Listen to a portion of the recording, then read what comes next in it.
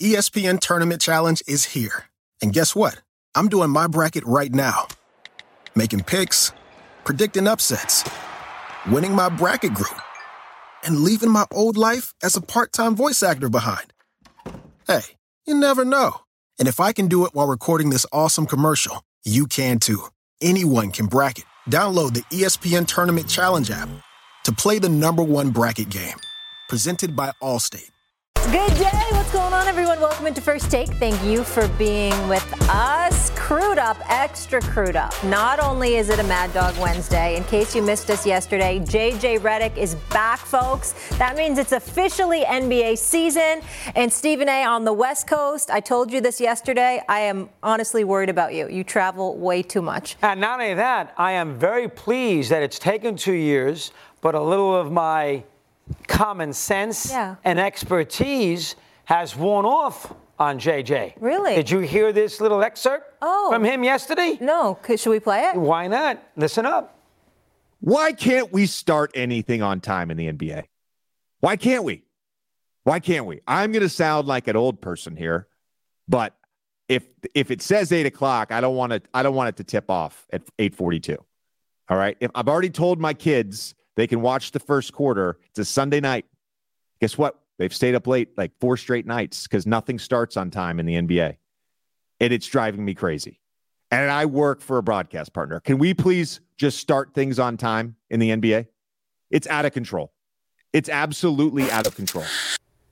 You are 1,000%. Thank you for finally joining the club, where these games advertised at 8 start at 10 of 9, and I'm in bed with my pajamas, cookies, and a glass of milk before we get through the first half. So now you have learned. Don't forget the gummies. And the gummies, too. Yes, indeed. I didn't know. The games really, how much later are they really The NBA hasn't started a game on time in 20 years. That's a disaster. In 20 years. And I broadcast games. Yeah. So I know. Are you a part of the A-team now? On ESPN? I'm just wondering, who are your broadcast partners? Like Saturday night, ABC, Nick Celtics. ABC, ESPN. Looking forward to it. Yep. Love it. Yep. Didn't know my next opportunity to do What Are You Mad About, where I get to do what I'm mad about. JJ. I had to spout off a little bit there. Yes. JJ, first of all, I just want to say you look quite dapper. You do recognize what seat you're sitting in and what responsibility comes with that, right? So, I'm saying you had a good day yesterday, but I just wanted to remind you, you're sitting in a different seat today, baby. So I hope you're ready, and I hope you're ready to handle your business. Wow. Okay? An honor and a privilege always, Stephen A. Boy, Honor and a listen privilege. to him. Wow. Honor and a privilege. Half asleep at 4 o'clock in the morning dictating orders. All right. My. Hey, 2 Chainz, are you cool if we start the show now? I'm ready to roll. Okay. I didn't say a word until just now, actually. So actually, you were the one who delayed the show. But that's a different subject for another day. my God. Let's roll. Okay.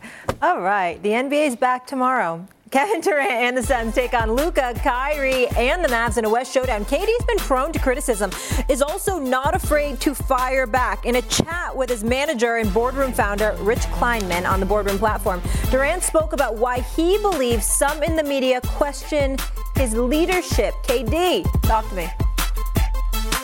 I'm not as charismatic as my peers. I don't have a personality that's like fit for TV like my peers, and a lot of those stories of what we talk about don't get spoken about in the media, and that's just really what it is. It's like you got to sell what you're doing as well, and I haven't sold it enough, and I feel like I don't feel like I need to. I don't feel like I want people to call me a leader, but I also don't want people to say I'm not one either. KD, introspective there, a lot of self-awareness. The Boardroom's cover story starring Kevin Durant dropped yesterday on boardroom.tv. All right, Stephen A., tell me this. Do you feel like KD hasn't been given the credit he deserves? No, I think he's been given exactly the credit that he deserves. I think that he's recognized as one of the greatest players that ever has played this game. Just a professional scorer, one of the elite scorers. He's a 2-time champion. He's a 2-time NBA Finals MVP. He's universally respected and revered for his prowess on the basketball court. And that's exactly where it should stop. The fact of the matter is that Kevin Durant is a basketball savant. He is a brilliant basketball mind who does not spend enough time educating people on the game of basketball. He's usually whining about other people's positions as opposed to elaborating and educating the way he is fully capable of doing. That's the issue. You know, in the past, we can bring up the false account and all of that other stuff. I'm not getting into all of that. I love Kevin Durant, and I think that he's an even better person than he is a basketball player. But I've told him this to his face, and it's a problem with him. It's a problem with LeBron. It's a problem with a host of elite players. They're also elite basketball minds, and a lot of times they don't express it. They assume you don't know. They assume you don't have a capacity or a willingness to learn from what they're willing to educate you about as it pertains to their game and the way that they play it, and they don't speak enough on that. They will clap back at a comment or a tweet or something like that somebody else has said. If something goes viral and it ends up on social media or whatever, they'll clap back and they'll challenge you about what you said or whatever, but they don't do it in a fashion that they're willing to educate you about what you may not know. Instead, they're coming at you in a very cantankerous fashion half the time, or a dismissive fashion, because their attitude is you may not be worth their time. And that's really what is something that Kevin Durant has done on many occasions. And JJ and Mad Dog, I'm not telling you anything that I haven't told Kevin Durant to his face from time to time. I said, well, what you know about the game of basketball, if you really spoke on it more often, you'd be amazed at the level of understanding people will inherently gather, because they have no choice, because you know what the hell you're talking about. The problem is most of the time you choose not to articulate that position, and as a result, you leave people to their own devices. Sometimes they may get it right, sometimes they may get it wrong, but in the end, when it comes to you, in terms of what you're recognized for being, a lot of times people don't say anything because you don't let them know. And a lot of other folks, a lot of your other contemporaries don't let them know. Well, when I think of great leaders in basketball, I'm going to think of a guy like Magic Johnson, who ran the Lakers, who got Westhead fired, who brought in Riley, who put that team and won 5 championships. Listen, and if I'm going to follow Durant, I mean, to have his agent do the thing, I mean, you know, I can't pay attention to that. His agent's doing an interview with Durant. I mean, that's not exactly what I would call, that's not 60 Minutes. That's not Mike Wallace. But hold up. The agent, come on. That might be where he's comfortable. Well, I mean, but being a leader is also being, you know, out there and talking to the press generally and getting your point across. To the agent? Well, I'm just You're saying, going to do something with the agent? If you want to be honest and open and get your narrative out, I would maybe go on a Friends podcast as well. I'm just saying. Have the guts to go on somewhere where maybe they won't be as friendly as with the agent, you know, at the Biltmore with a fireplace going in the background. Biltmore's a great hotel. It is. You know it is. But look at JJ's getting old man and be ready. That's a little rough to take. But here's the problem with Durant, right? He left Oklahoma City. He did not win, and he blew a 3-1 lead in that last year.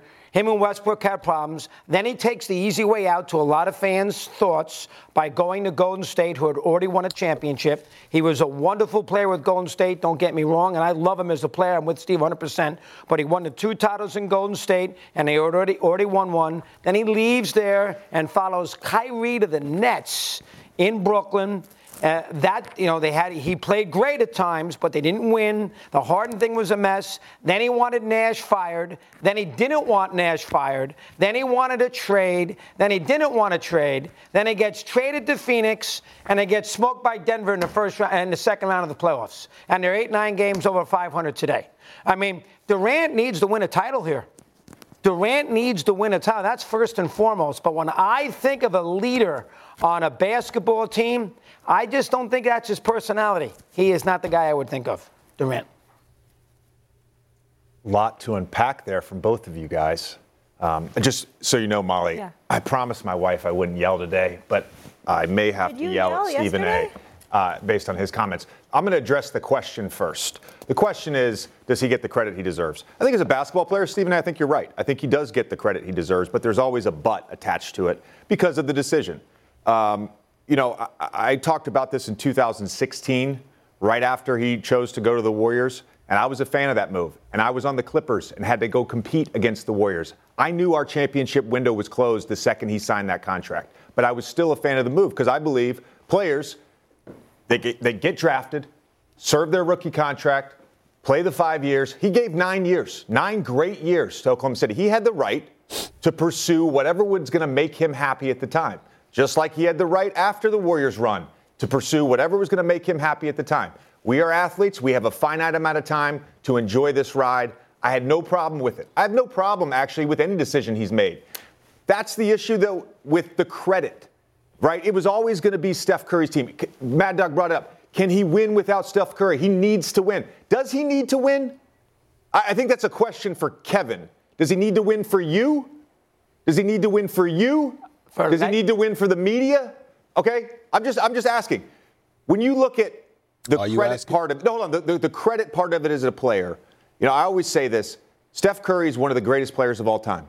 This is not me pitting Kevin Durant against Steph Curry. The reality is in the 17 finals, the 18 finals, Kevin Durant was the best player on the floor. He was the best player on the floor. There's a reason he won those finals MVPs. 35, 8 and 5 and 17, 56%, 47% from 3, 29, 11 and 8 assists in 18, 53%, 41%. He was the best player. To me, he doesn't get the credit he deserves as a defensive player. These last few seasons, he's been phenomenal on that end. He doesn't get the credit he deserves because of his decision-making, which everyone wants to critique his decision-making. I don't necessarily think that's fair. I don't. And you can have qualms here about his decision to team up with Kyrie in Brooklyn. Here's the reality. They were a James Harden injury, a Kyrie injury, and a toenail away from probably winning the 21 NBA Finals. Facts. That's the reality. And look, NBA history is littered with what-ifs. Littered with what-ifs. On the leadership front, not everybody leads the same way. Have you been in a locker room with Kevin Durant? Here's what I know about Kevin Durant. I know that Kevin Durant leads by example. I know the way he approaches his craft. This is a guy that lives, breathes, eats, sleeps basketball. That's a form of leadership. Now I want to address Stephen A's point. Since when is it players' jobs to educate people on basketball? When did that become a thing? When did that become a thing? Isn't that our job? Isn't that our job? I'll answer. I do that as my job. That's my job to educate people on basketball. I'm letting you speak, and then I'll answer. It's our job, Stephen A., to educate people on basketball. It's our job. And here's the reality. This is the ecosystem we live in. I can do a video on my podcast. Where I break down the last 9 games the Pelicans have used Zion Williamson as the primary ball handler and what type of actions that has led to. I looked it up this morning. 54,000 views on YouTube. But I want to call out a coach yesterday. Oh, that gets tens of millions of engagements. That's the ecosystem we live in. So do fans actually want to be educated or not? Mm-hmm. Do they? Mm-hmm. Okay, can I respond? Of course you can. It's your show. Thank you so much.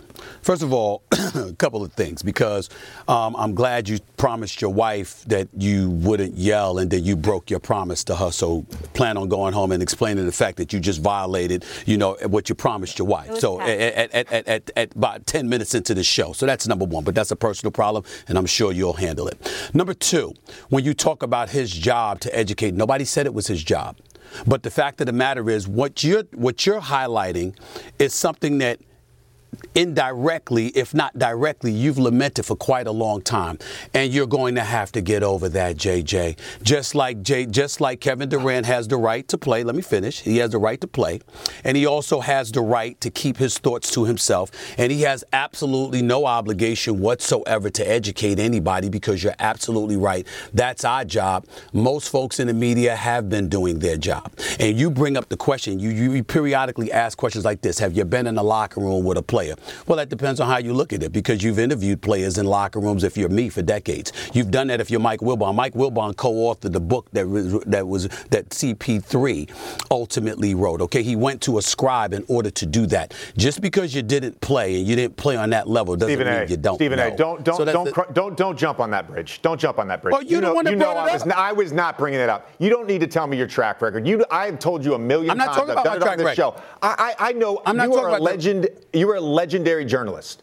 Mike Wilbon is a legendary journalist. That's not what I'm talking about. I'm not talking about being in the locker room after a game. Well, what are you talking about then? This is you the one that brought it up. I'm asking you what you're talking about. The day-to-day work that is put in when the cameras are off. That's what I'm talking about. I'm talking about the sanctity of a locker room. But it doesn't matter. The sanctity of a practice. We don't have privilege to see inside that. We don't. Okay, unless you're on the team. That's fine. But here's the reality. We do get to measure results then because we don't know. And the fact that, and then it is another thing, J.J. Redick, most times folks ain't honest about it. They'll come to honesty later, but you're not going to give insight into the particulars that go on inside of a locker room. So somebody covering the team may not know this week. They might know next week. They might know the week after. And you know what you'll do then? Not you specifically, but you know what folks would do then? You're just looking for trouble. You're looking for the negativity. How much truth is there to that? You've seen guys' plausible deniabilities. Mad Dog, how many times in your career have you seen one player after another, deny, critique, insult, and then they retire and admit that the person was telling the truth all the damn long? That has happened on countless occasions. That is a Hall of Fame that you are sitting across from right there in media, JJ, that has been covering media for 40 plus years. And he will tell you I am absolutely right. How many times do people sit up there and say, even when we do our job just the same way you said we should, they will literally sit up there and engage in plausible deniability and deny your truth until they retire. And then they admit that they told the truth all along. So we see all of that stuff happening all the damn time. In the end, it is perfectly within bounds to sit up there and look at Kevin Durant, recognize him as being an absolutely phenomenal future Hall of Famer, first ballot without question, two-time champion, two-time NBA Finals MVPs, one of the greatest players in the history of this game. And you can talk about different types of leadership, but we would argue that his type of leadership didn't necessarily lead to more success that he could have had. Does he owe it to anybody? No. But when you talk about the narrative, when you talk about how somebody is depicted, when you're talking about him in comparison to other bona fide leaders and what have you, Kevin Durant said it himself on a bottom ticker. You know what? In terms of him, I want people to call me a leader. It's not that I don't feel like I want people to call me a leader, but I also don't want them to say that I'm not one either. Well, which one is it? You don't want them to call you a leader, but you don't want them to not call you a leader. I don't know what to say about that. People have their preferences, and they're going to look and they're going to judge accordingly. The only thing you can definitively judge is what you see on the court. You can't judge anything else. Everything else is subject to perception, a perception that he has contributed to putting out there. It's a fact. I know this year's been odd, but he's been exceptional on the court. And to JJ's point, absolutely, there's different types of leaders. He had the self-awareness. Sure. He said, I don't really sell it like other people, maybe play the game, the whole media thing, and that's fine. That's him. And like JJ mentioned, different ways to lead, leading by example, and sometimes that's far more potent. But where do you think he wasn't a leader where it affected him on the court? Are you talking about Brooklyn? Like, what's a specific example of that? Me personally, the only thing that I would say, first of all, I didn't like the move to Golden State, but only because he's so phenomenal that I knew it dramatically shifted the balance of power. And thank you for coming on the air, JJ, and confirming what we all knew.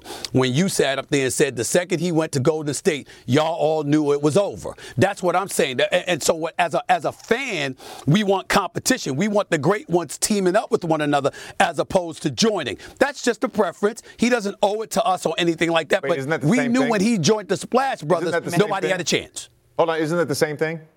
What? You want the great ones teaming up with each other instead of No. I said you want the great ones competing with one another. That's what I said. Well, this is what I want to understand. When was Kevin Durant not a leader, and that affected the production of the team on the court? Like a concrete example of when that happened. And one other thing, Stephen A., when he says, I want to be a leader but not a leader, I think what he's saying is, I am a leader, but it's a different way. So I don't want to be thought of a leader like these other guys with the charismatic personalities that play the media game in the way that he leads. That's where I think he's leaning towards. Okay, Molly, but you host the show, and there have been times where you've been deflective towards towards a Tom Brady as opposed to somebody else, or Patrick Mahomes as opposed to somebody else. As we cover and watch the sport and we see what works for certain people, we might want their behavior to be mimicked because we may believe that that is an ingredient for success. It doesn't mean that it's a crime for him to be otherwise. We're just pointing to that. That's number one. But number two, you can point, to answer your question directly, you can point to him in a relationship that ultimately fractured to some degree in Oklahoma City between him and Russell Westbrook before he went to Golden State. You can go to Brooklyn thereafter and look at some of the things that was going on with Kyrie within the organization. I'm not talking about Kyrie being off the court for a potpourri of reasons, but some of the things that was transpiring, like, for example, when Steve Nash was coaching the team, but Kyrie Irving would take players after practice and bring them on the court, basically, to run his own offense and to do what he wanted to do, which was much to the chagrin of people within the Brooklyn Nets organization. Now, that might not be an issue for me, might not be an issue for Doggy, might not be an issue for KD, but people look at that. What does that have to do with Kevin Durant? So Kevin Durant is guilty of being a bad leader by association? No, nobody said, but I never said he was a bad leader. What I'm saying to you is this: when you ask the question, JJ, I'm saying to you, you still haven't actually addressed the question that I really want to get to the root of, which is, when did it become the player's job to educate the players? So now our expectation all of a sudden to educate the players? No, to educate the fans. So the I didn't say it was their job. That's literally how you started this entire segment. That's you talk about how I said. I'm saying it would be nice. In other words, when you have perception that you're fighting off. I didn't realize that was his job. I didn't say it was his job. So we expect him to go out. I did not say it was his job. Average 25 points a game. I did not say it was his job. Be the best mid-range scorer. I did not say it was his job. All of that stuff. Do you really want to compete with me about creating narratives? You really want to do that? Because I did not do that. I did not say that. I'm asking you to answer my question. And I'm telling you I did. We can roll the tape back. No, you did not. Go ahead and roll it back. Okay. What did I say? We don't have the tape right now. We can get the tape, what you said earlier, and we can absolutely roll that a little later and react. I did not say it was his job. Let's drop the subject because we don't remember. I don't have the transcript in front of me, so I want to be honest to everyone at home. We'll get that sound and we'll replay it. You can ask the question again, and Stephen A. can react. Give me a moment that we can work on that. Mad Dog, I want you to jump in on that. Well, here's the thing I would say about Kevin Durant that to me separates him from what I would know. He's an all-time great, and I love to watch him play, too. I'm not talking about him on the court. I'm talking about him sort of being a leader of a team. He had a 3-1 lead against Golden State, and they had an 8-point lead in 4 minutes to go in Game 6 at home. They lost that series, and 10 minutes later, he joined the team to beat him. That is ridiculous. You are, in my eyes as a sports fan, you are not living that down. Now, LeBron did the same thing, but at least LeBron went back to Cleveland to win a championship. He did not do that. Not only that, he followed Kyrie Irving with the Nets. And forget Nash. He let Irving fire Atkinson because they were on a team, and Irving told Marks, I don't want this guy coaching me. And so Durant let Irving fire Atkinson, who's turned down 1 million jobs, who is now Kerr's #1 assistant with the Warriors, who's a hell of a coach. And Irving got him fired, and Durant let that happen. That's not leadership. Durant says, hold it now, I'm better than you. I like the guy. He stays. Let's see what he can do. We just don't fire him because you got a little, because you don't let Irving run your team when you're Kevin Durant. And Irving's been a disaster his whole career with these teams. So from that perspective, that is where I part ways with Durant being this quote-unquote great leader. Again, here is the bottom line as a sports fan. He had a 3-1 lead, and they would have won the title. And they blew that series. And then 10 minutes later, he's in East Hampton and he signs a contract with a team that just beat him that won 73 games. That's ridiculous. I can't take you seriously as this quote-unquote great leader. He had a right to leave, but not to that team. Go somewhere else. Well, it goes back to the original point that he made and that I made, which is that there's different forms of leadership. And maybe he's not that type of leader. JJ, also, work with me. Hold that thought. I got to get in a commercial break. We can absolutely come back to it. We can get the sound. We can continue this discussion. Let me just get in a quick commercial break. Hey, I'm Molly Karam, and thanks so much for listening to the First Take podcast. You can now stream the most MLB games on DirecTV without a satellite dish. Yes, catch the clutch hits, strikeouts, grand salamis, web gems with nothing on your roof. So whoever's up there, whether it's roofers, Santa, birds, old-time chimney sweepers, moody teenagers, thrill-seeking raccoons, you name it. They won't find a satellite dish, but you will find your MLB games on DirecTV. That means DirecTV is your home for baseball this season. Root with nothing on your roof. Yes, stream your team. Call 1-800-DirecTV or visit directtv.com to sign up today. Claim based on the total games carried on sports networks. Sports availability varies by zip code and requires choice package. Thanks so much for listening to the First Take Pod. Have a fabulous day. BetMGM has an unreal deal for sports fans. Turn $5 into $150 instantly when you place your first wager at BetMGM. Simply download the BetMGM app and sign up using code FIRSTTAKE150. Then place a $5 wager on any sport. You'll get $150 in bonus bets.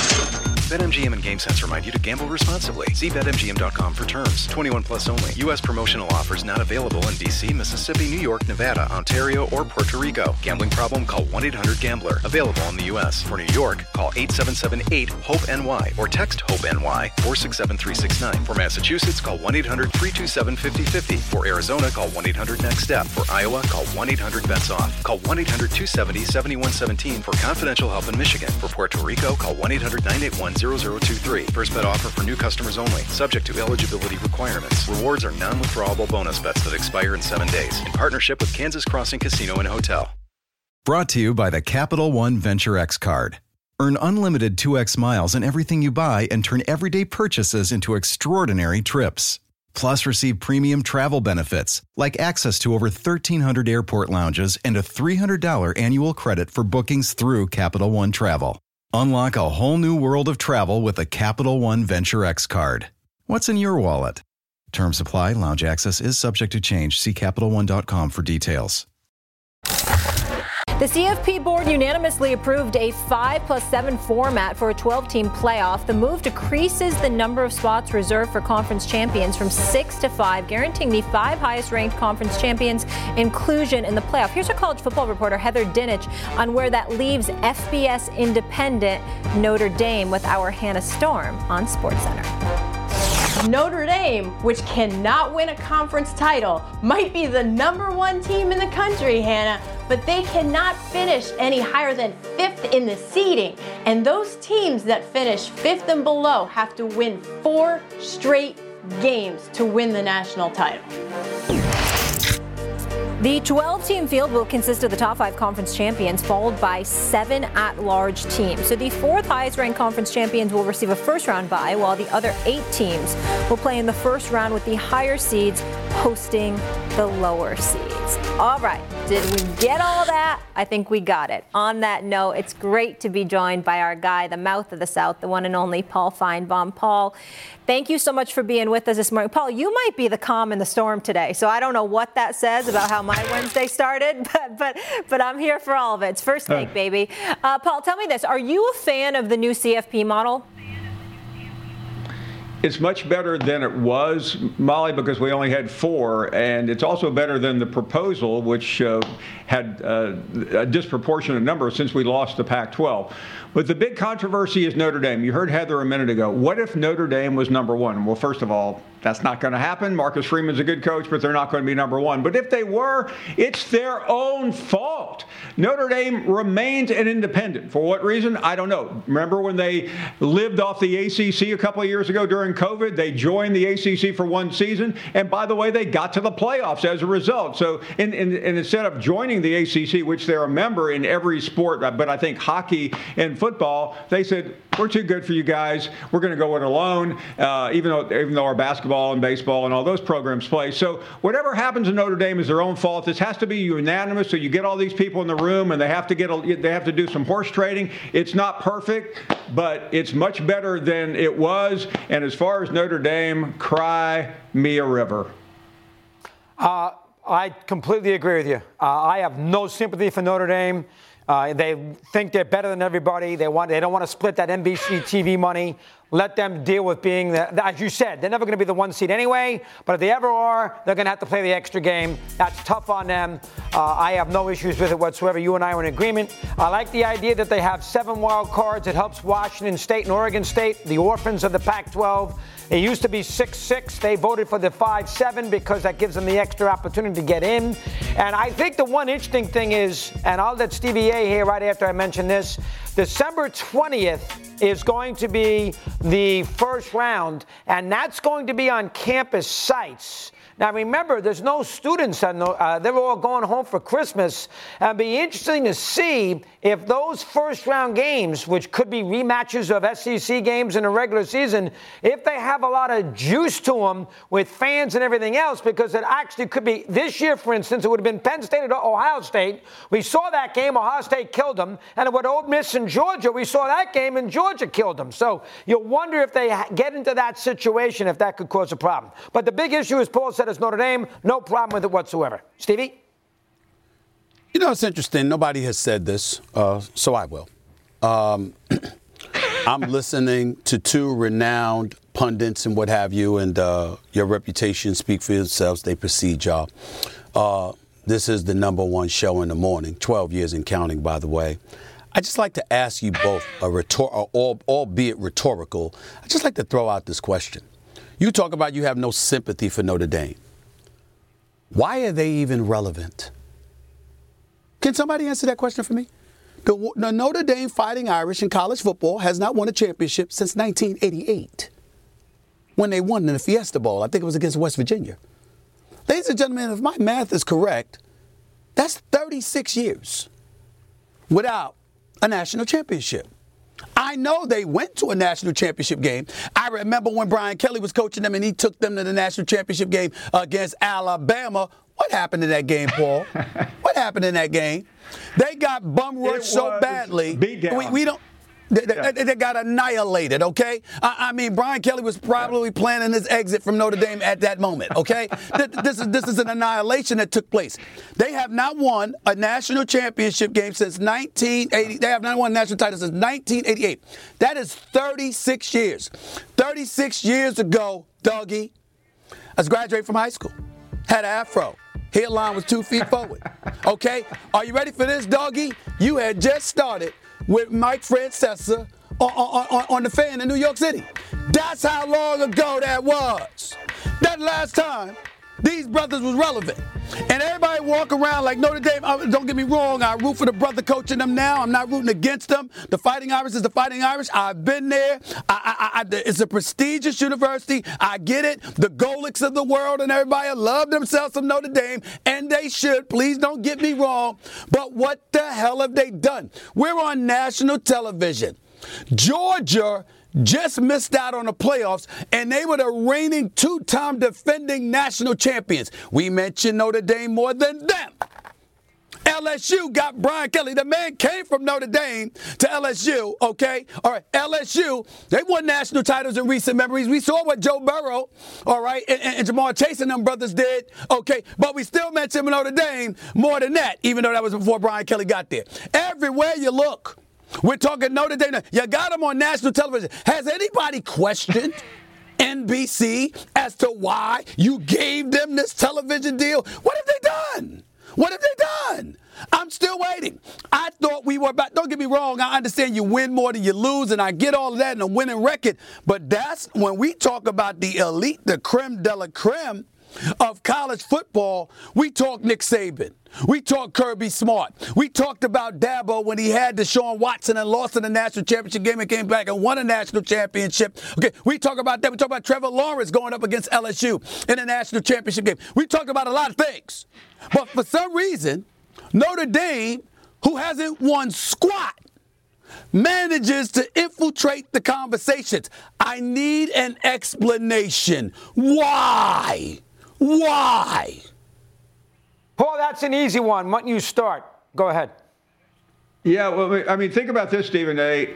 The Dallas Cowboys have won a championship since Notre Dame. And there's a correlation between those two because I'm watching TV this morning right before you, and they're obsessing about the Cowboys because it is an obsession, and it's a media obsession because you can walk down the streets in New York, you can walk down the streets in L.A., Chicago, and really Notre Dame is not a big deal anymore because they have fallen so far. But there are still people in the media, and I blame NBC. You're right, Stephen A. I mean, I don't plan my Saturdays around watching Notre Dame and Purdue or Notre Dame and Air Force. I think about Georgia. I think about Alabama. I think about Southern Cal, Ohio State. But it's the media's fault. Walk down the hallway wherever you are, and I think that's where the answer is because somebody in the media, somebody that wears those silk suits and the fancy ties still think Notre Dame is relevant. Well, I think there's a couple things. First off, they have the best history of any university in college. Knute Rockne, win one for the Gipper. I mean, the Golden Dome, touchdown Jesus, Joe Montana. I mean, that does carry a little weight. That's number one. Number two, I mean, they get great TV ratings. I mean, ESPN, when they're playing at Duke, they can't wait to put them on at 7:30 at night as the headline game. So when the other networks besides NBC get a chance to televise Notre Dame on the road, they run and televise them. I mean, the Clemson game, McDonough this year with McElroy was at Clemson. Clemson had a bad year. Notre Dame, Duke, Herb Street and Fowler at Notre Dame and Duke. So, I mean, they have a cachet that is hard to replace. And remember, listen, I don't like them either. I'm with you 100%. To me, they think they're better than everybody. It drives me crazy. And I had a daughter who went there. But Notre Dame represents to a lot of Roman Catholics, Notre Dame on Saturday afternoons, Notre Dame football, that's who they want to watch. Listen. Subway alumni all over America, and that carries a lot of weight. Well, let me say this. The matriarch of television, of sports television, the one and only Hannah Storm, has religiously reminded me about the huge fan base, the international fan base, and, of course, they bring ratings, and I get that. Are we sure those ratings are better than Alabama? We sure? They're not. No. They're not. I don't know if they were better than Georgia over the last few years. I don't know if they were better than Ohio State or Michigan over the last few years. I understand they get ratings, but are we not? There is no question, because it sickens me to acknowledge it, but there is no question that is the case with the Dallas Cowboys by a mile. That's not the case with Notre Dame. Okay, I know they get ratings, but they ain't number one. I mean, all I'm saying is, damn, since 1988, how many times have the rules changed since 1988? I mean, damn, they've modified it in such a way you would think they would have found a way to win something. I don't hate on Notre Dame. I'm not here to castigate them on anything. I'm just saying, why is this? Who are these people? We got a 12-team playoff coming up, the 5+7 model, and the number one story that peels from that is a team that ain't won since I graduated from high school. That's the number one team that we gonna talk about when we talk about the playoffs. Something wrong with this picture. We got to start. And then you, of all people, doggy, you think you're slick. That was just an excuse for you to bring up Knute Rockne. That's all you wanted to do, okay? That's all you want to do. Let me let the world know about that. But you know as well as I do, when you're doing radio, how often have you talked about Notre Dame? You know good and damn well you ain't had much to say about Notre Dame in recent memory. Mouth of the South, Paul Farnbaugh, I know you did it, because they ain't going to let you do that down there, because they know how irrelevant they are compared to the big picture. I mean, come on. It lost a lot of luster, but it's still a brand. It's got to stop. Please. Steve. Win something. Win something. Paul, thank you so much. Just say a small prayer for me. It's only 10:42. Reggie White, who's a defensive end for the Green Bay Packers, says that the firebombing of his church in Knoxville, Tennessee this week was the work of racists who may have been trying to hurt him. First there was one fire, then there was another, then there was another. It wasn't just Reggie's church that burnt down. Hundreds of churches burned in the 90s. I think we have a major problem in our country that we don't want to admit, and that has to do with racism. Was this 1996 or 1956? 30 for 30 podcast and Anscape presents Through the Flames. Listen now wherever you get your podcasts. ESPN Tournament Challenge is here. And guess what? I'm doing my bracket right now. Making picks, predicting upsets, winning my bracket group, and leaving my old life as a part-time voice actor behind. Hey, you never know. And if I can do it while recording this awesome commercial, you can too. Anyone can bracket. Download the ESPN Tournament Challenge app to play the #1 bracket game. Presented by Capital One. Death is the only punishment here. Now streaming. FX's Shogun. My master asks what you seek here. To vanquish our common enemies. Based on the global bestseller by James Clavell. War is coming. The epic saga of war, passion, and power. Let it come. FX's Shogun. Now streaming on Hulu. All right, quick takes. Doug, your reaction to what Anthony Rendon had to say. I mean, you got to be kidding. Anthony, really? They paid you $258 million. You've barely played for the Angels. You've been a huge disappointment. And your first day at spring training, you basically tell us, you know what? I got nothing else to do. They're paying me a fortune, so I'll show up and play. And that's basically the attitude. I mean, we all know family and we all know religion, if that's the case. Everybody knows that comes first for Molly. It comes first for me. It comes first for Stephen A. Everybody knows that. It doesn't have to be said. What comes first? First take or Mrs. Russo? No, first Mrs. Russo. Mrs. Russo. Mrs. Russo comes first. Freudian slip. Yeah, I'm kidding. But the bottom line is, if you're Rendon, who has done nothing in this contract, and they're paying him $40 million a year, and the team has been a disaster. This is what you say the first day of camp. How about if Rendon shows up first day of camp and says, hey, you know what? I have not lived up to it. I've had a lot of injuries. It's about time I go out there and I help this team win. I'm looking forward to it. New season, something different. No pressure on us. Otani's out. Let's play baseball. That's what you should have said. Not come in and say, well, you know what? I got nothing better to do. They're paying me a fortune, so all right, it's a job. I'll play. That's ridiculous. He killed himself with that. Are we going to Trout from this, or should I bring it up now? Because I want to. I was going to. All right, we'll go to Trout next. Trout's all in. Okay. We'll go to Trout next. Here's what I would say to you about Rendon. Well, that explains why you haven't been doing so well. You know, the worst thing you could do, the key thing that needs to be brought out about what he just said is the word selfish. Because if you're any owner, any executive of a team, and you hear what he said, you're frowning, you're utterly disgusted, because you're oblivious or indifferent to what the paying public is seeing with what you said. And most importantly, you're looking at others who you hang around with, who you talk to, what kind of attitude do they have? Because I can assure you, he can say whatever he wants. He did not walk into a negotiating room saying that. And see, that's the key. You know what I'm saying? You didn't walk into a negotiating room saying, look, I want $245 million, but please understand, baseball is not going to be the priority. I mean, I'm here. It's a job. That's all it is to me. Okay? Just know that. I want the $245 million, but that's how I feel. No, you didn't.